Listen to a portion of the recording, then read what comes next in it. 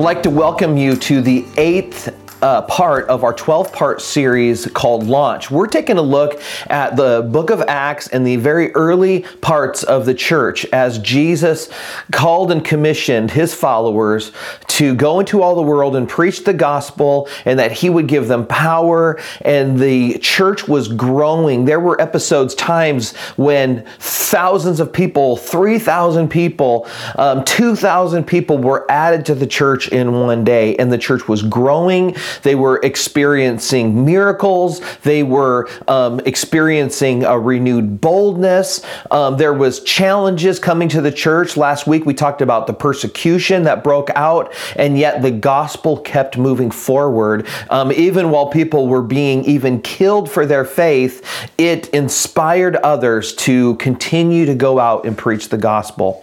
Well, in Acts chapter 8, we find that there is a longing in the hearts of people for God to intervene. You see, when things feel out of whack in our physical world, we have this natural tendency to turn to spiritual things in hope that it will make an impact on the experiences, the circumstances, the attitude that we go into these issues with. And this certainly has happened. The human heart longs for things to be spiritually right and whole, especially when the physical world around is not working right. Sometimes we're so desperate for outcomes to be turned right that we will look to God, we'll look to spiritual intervention. This has been true for centuries, and it's true today. The heart of mankind wants for things to be right and whole. And so we will turn to whatever seems right. We will turn to things to give us hope or give us some level of calm in the middle of a storm. I want to look down at in Acts chapter 8, I want to look at a showdown in the spirit realm with a guy named Simon. He's called Simon the Sorcerer, and we're going to read about this guy, and we're going to make some observations about real power. And so today we've subtitled the message, Spiritual Power, Christ versus Sorcery. Spiritual power, Christ versus sorcery. Now, we don't use that word sorcery too much unless we're watching movies or maybe reading some mythical book of some kind, a storyline. We are pretty infatuated in our society and culture in superheroes and Marvel and some of those kinds of things. And, you hear people, young people especially, talking about what would be your superpower if you had it. Well, we're going to be looking at power, spiritual power, but we want to take a look at Christ's power versus the sorcery that Simon the Sorcerer had been involved in. So my first observation is this: sorcery is self-indulgent. Sorcery is self-indulgent. It's self-focused.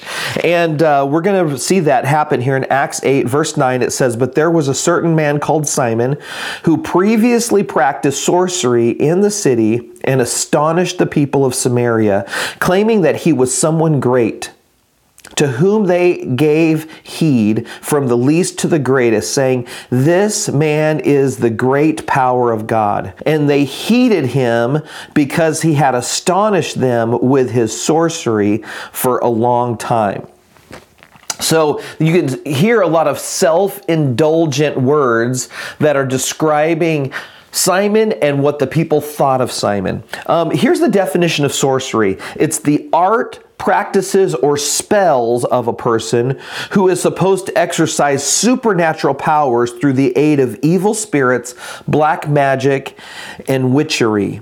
Now, we're going to take a look a little bit about sorcery and some of the highs and the lows and some of the ways in which it's walked out here in Earth. And Matt Slick, he's a Christian apologetic and research ministry founder, and he said this about sorcery. He said, "Sorcery is the practice of using occult supernatural means such as incantations and or spells in order to control forces in the spiritual spiritual realm with the intention of influencing the physical realm. Sorcery was used and still is used in order to gain control of the environment and or people, to foretell the future, to summon spirits, to harm others, and to benefit oneself. So Simon used sorcery, used magic, used trickery, used different aspects of sorcery to make a name for himself. Did you notice there it said that he was claiming that he was someone great? So I envision that he had put on shows, gathered crowds of people. He used different methods to make a name for himself, to trick others, to awe the crowds with things that happen that shouldn't happen. Power and money are central to sorcery. Sorcery is a way to gain power, to gain money, to gain control over others. People will go to great lengths to pull the wool over somebody in order to gain control or money. Also, we find here that, it said here that the people said that this man is the great power of God. He was doing things that they could not figure out, and that was only explained as giving him credit in the spirit realm. We find here also that illusion is used in sorcery. And it says, and they had heeded him because they astonished them. He had astonished them. They had no explanation. I want to read this quote. It says, interestingly, the New Testament Greek word translated sorcery is pharmakeia, which is the source of our English word pharmacy. In Paul's day, the word primarily meant dealing in poison or drug use, and was applied to divination and spell casting because sorcerers often use drugs along with their incantations and amulets to conjure occult power. You see, drugs have been used to astonish, amaze people, help people to check out into a false reality. It's tied in with sorcery. It's been used to amaze and to trick the mind for a long time. You see, sorcery doesn't have to be as mystical and out there as you might think. Perhaps you have used drug use or some other substance to trick your mind into a false reality. You've tapped into trickery of the mind in order to affect the physical, in order to affect the mental, in order to affect the emotional. You see, all kinds of things such as these are used in sorcery. In fact, I was reading an article this week as I was doing some research about modern day witchcraft. It is being brought right down into your children's lap. It is made to look appealing. It's made to look simple. It's almost made to look harmless. And so I was reading in this online magazine, Allure.com, by a self-proclaimed modern-day witch. Her name is Sophie St. Thomas, and she wrote an article debunking 9 myths about witches. And in this article, her objective is to make becoming a witch a simple thing. Anybody can do it, kind of an approach. And there was a few myths that she wanted to debunk to make this witchcraft easy and accessible, I think especially to young people. And I want to read a couple things. One of the myths that she wanted to debunk is that you need tons of training from established witches before you cast your first spell. And what she wrote about this myth is this: writing a spell does not require a coven, a goat skull, and full moon, as fun as nights involving these can be.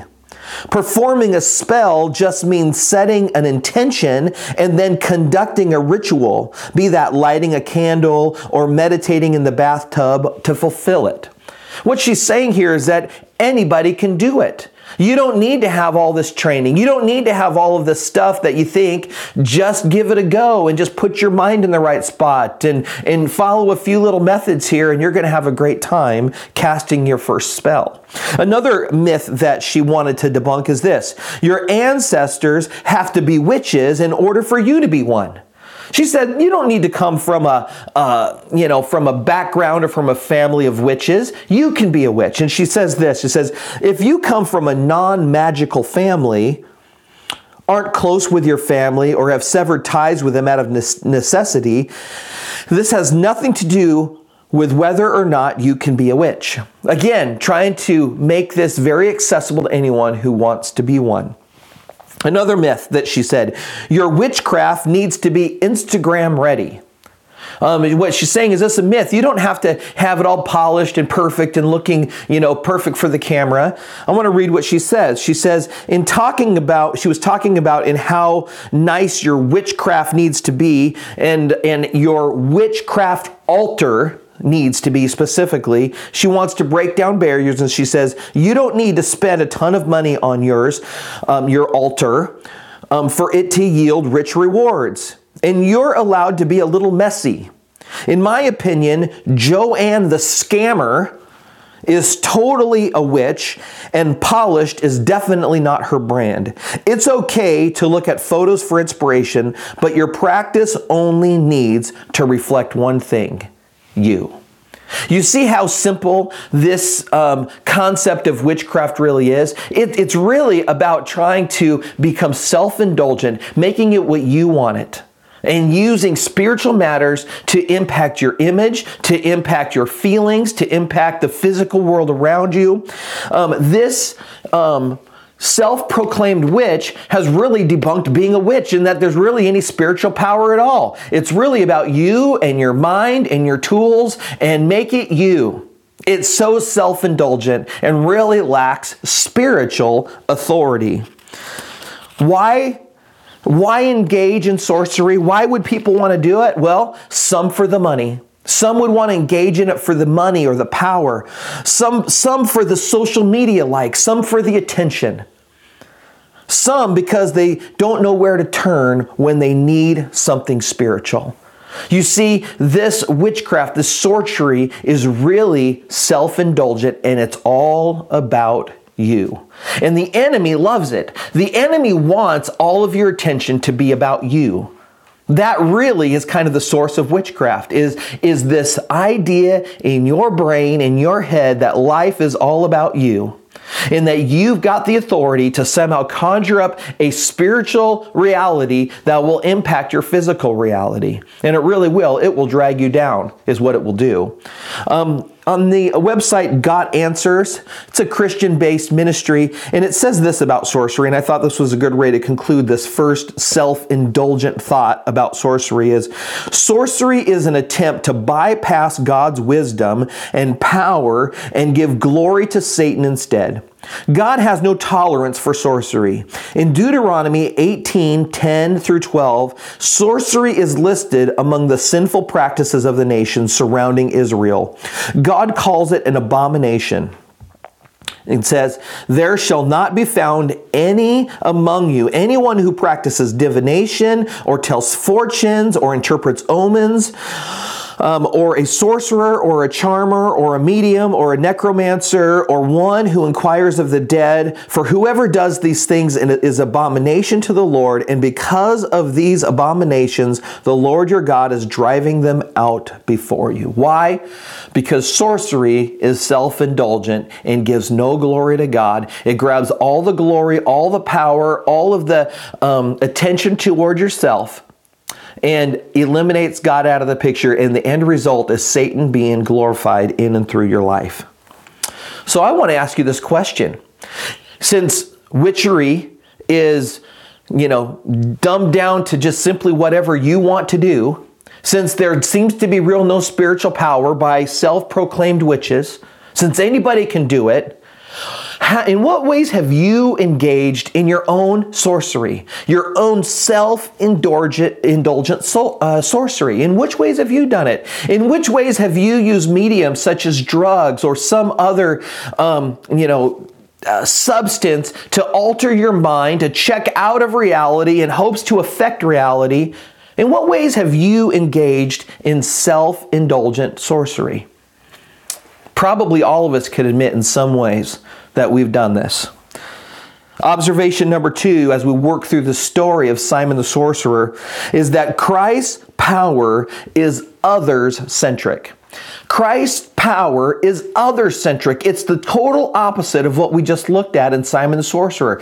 Everything that he was doing was all about himself and all about his power and awing the crowd so that he has some authority over their lives. It was trickery for himself. But we find here that Christ's power is others-centric. It's focused on others. Let's keep reading. Verse 12 says, "But when they believed Philip, as he preached the things concerning the kingdom of God in the name of Jesus Christ, both men and women were baptized.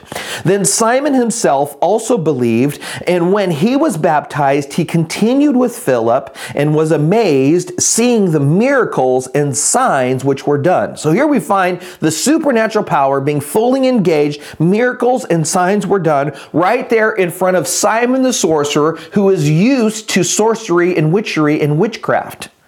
But he's amazed at what he's seeing. Verse 14, "Now when the apostles who were at Jerusalem heard that Samaria had received the word of God, they sent Peter and John to them, who when they had come down, prayed for them that they might receive the Holy Spirit.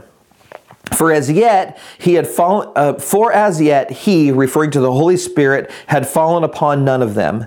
They had only been baptized in the name of the Lord Jesus. Then they laid their hands on them and they received the Holy Spirit." So we find here that this miracles are going on. People are giving their hearts to Christ in Samaria, in a place where the Jews had not yet, the Christian Jews had not fully come to understand that God would even want to include the Samaritans into the kingdom of God. Philip, however, had insight on this. He goes, he's preaching the gospel. Miracles are taking place.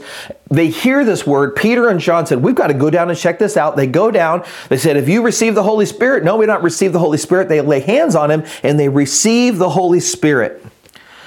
All of this had turned into Christ's power, showing them that others and all were included and welcomed. That the Holy Spirit was about others receiving Him and receiving the miraculous power of God. I read an article this week that had to do with companies that are successful and are doing well and thrive, have this others focusedness about them. You see, a lot of people will think, well, if I'm going to build a really good company, I'm going to be about my customers. Customers always come first. And you might even talk to your employees and tell them that no matter what the customer says, you've got to give them exactly what they want. And this article went on to say that truly great companies will become employee-focused first. Care for their employees, pay them well, show them appreciation, put them first, your employees, even before the customer. And what happens when you do that? What happens when you invest in your employees and they want to work for you? They want to love other people because they are being loved? Well, you've got your whole entire front line loving other people because they've been loved.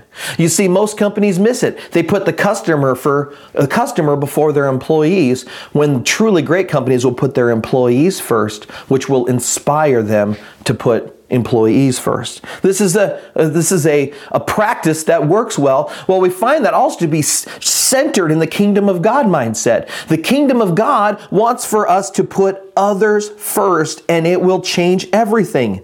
So what Simon is seeing is an other-centric aspect of power. When it turns into these disciples loving other people and all of God's work and God's miraculous power that has no explanation is about others, it blows his mind. Because everything he's experienced in sorcery world has been about him. And now he sees sees something that's about others and he wants it. He's attracted to it. He sees something different. And the apostles desired that all would receive the Holy Spirit so that they could be involved in ministry. They wanted to see the Holy Spirit poured out on them so that they weren't doing all the work, so that others could experience the work of Christ and the ministry of Christ. It was not about to honor the apostles. It was about that God would use them. And this is a huge step for the church, this early forming church, to see the Holy Spirit being poured out on people for them to do the work of the ministry. And this was especially powerful because it had happened in Samaria. It was happening in a place where the Samaritans were a group of people whose parents were half Jewish, half Gentiles, and they were kind of given this, this stepchild, not really included in God's kingdom mindset. The people of Samaria were kind of regarded that way, and now they see the Holy Spirit being poured out there.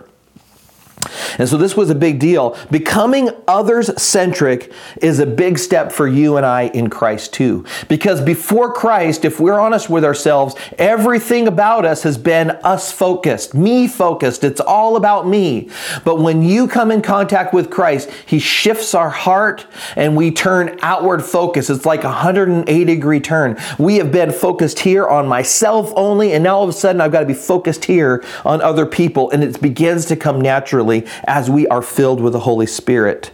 Others focused is a primary step to becoming spiritually empowered in Christ. Well, let's continue on in this story, and my last observation is this. Time with Jesus is where we are spiritually strengthened. No shortcuts. Simon didn't realize this. Let's take a look. Verse 18. And when Simon saw that through the laying on of the apostles' hands the Holy Spirit was given, he offered them money, saying, "Give me this power also, that anyone on whom I lay my hands on may receive the Holy Spirit." But Peter said to him, "Your money perish with you, because you thought that the gift of God could be purchased with money. You have neither part nor portion in this matter, for your heart is not right in the sight of God. Repent therefore of this your wickedness, and pray God if He perhaps the thought of your heart may be forgiven you. For I see that you are poisoned by bitterness and bound by iniquity." Then Simon answered and said, "Pray to the Lord for me, that none of the things which you have spoken may come upon me." So when they had testified and preached the word of the Lord, they returned to Jerusalem, preaching the gospel in many villages of the Samaritans. Simon, the sorcerer, clearly saw something special about the baptism in the Holy Spirit. So much that he wanted it for himself. He wanted that power. He wanted to do it, and the only thing that he could think of, the only way he could think to get it, was to buy it, because that's the way his mindset had always been.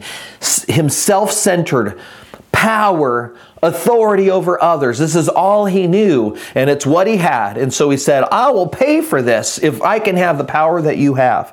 So clearly there was something special, something different, something more powerful than what he'd ever seen before when the Holy Spirit came. And people are being legitimately healed, and their lives are being legitimately changed, and he wanted it.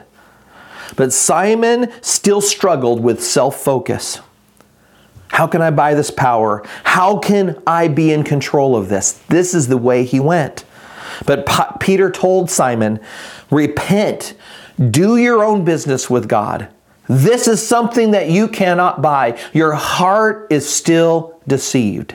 Only Christ, only you can do this work in your own business with Christ." And he says, go and pray. Go spend time with God. But Simon could not grasp God being in charge. He could not grasp that. That was something that was too hard, because everything has been about him. And now to give control over to God. And I noticed what Simon did. Simon was convicted in some ways about this situation. And the other thing he knew to do, now that he's been called on the carpet by these powerful men of God, was he said, "You pray for me that none of these things that you say will happen to me." This is what he said. He said, "You pray for me Now, I want for you to understand this, that only you can do your own business with God. Only you can have a relationship with God. Only you can make that happen. There's no pastor, there's no leader, there's no family member, there's no grandmother, there's nobody that can do business with God for you. Now, it's biblical to pray for one another. It's biblical that if someone's sick among you, that you bring them and you pray for them and you do business on behalf of someone else. However, your own spiritual rebirth, your own spiritual power comes from you spending time with Jesus. Nobody can do it for you. Nobody can do it for you. You are responsible for your own spiritual life and consequently your own spirit-filled walk with God. Pray for people, but you need to realize that they have got to say yes to Jesus. They have got to seek the Holy Spirit. They have got to see God do the work in their life. The Holy Spirit not only empowered the apostles, but it was freely given to empower you. You see, the Holy Spirit wants to work in your life, not just through great and mighty men that you regard as spiritual and in tune with God, but God and His Holy Spirit wants to work in your life too. He wants to do mighty things through you. He wants to do mighty things in you. He wants to give you the Holy Spirit so that you are empowered with holy living. He wants for the drug use. He wants for the substance abuse. He wants for the broken relationships. He wants for the selfishness that you have struggled with to be given to Him. He wants all of that stuff, and it comes as you are filled with the Holy Spirit. All of these vices in our lives can be given to God. We can exchange the sorcery and the witchcraft, and you've maybe never even considered your own vices as those things, but they are. They are taking the place of God's work in your life. And you need to give it over. And all that stuff is weak. All that stuff is nothing compared to the power of God. And the Holy Spirit wants to come and give you power for holy living. The Holy Spirit also wants to give you power for other-centric ministry, that you would be focused on the needs of other people. Can you even imagine that? You've been so focused on yourself and worried about your own needs that you've not even been able to think about your neighbor. You've not been able to think about those around you that need God's touch in their life. But God wants to use you for that. The Holy Spirit wants to use you for other people. Boy, life will be so different when you are others focused. And the Holy Spirit comes that we might be filled with spiritual power so that we can spend time with Jesus. And that's the only thing He wants. He wants to spend time with you. He wants to spend those moments early in the morning and late in the evening where you're focused on Him. And that's a Spirit-filled life. And you know what? Simon the sorcerer saw something different. He was tired of all of the fake stuff that he had been dabbling in and awing the crowds with. And he saw something different. I don't know how things turned out for Simon the sorcerer. I don't know if this, time when he connected with Peter and John and Philip made a difference in his life. I don't know if he continued on in his weak-kneed life of sorcery and witchcraft, or if he tapped into the true power of God. I pray he did. I pray he discovered an others-centric way of life, and that he was filled with the Holy Spirit, and he ministered to thousands of people, because that's true life in Christ. And that's what's available to Simon the sorcerer, and it's what's available to you. Let's pray. Lord, I thank you for this story. I thank you, Lord, for the way you work in lives and the way, God, you wanted to work even in Simon the sorcerer. He had spent much of his life tricking others and tricking himself, thinking that he was someone great, thinking that he had all this power and authority, yet he came in contact with a true and living God. He came in contact with a God who changes lives.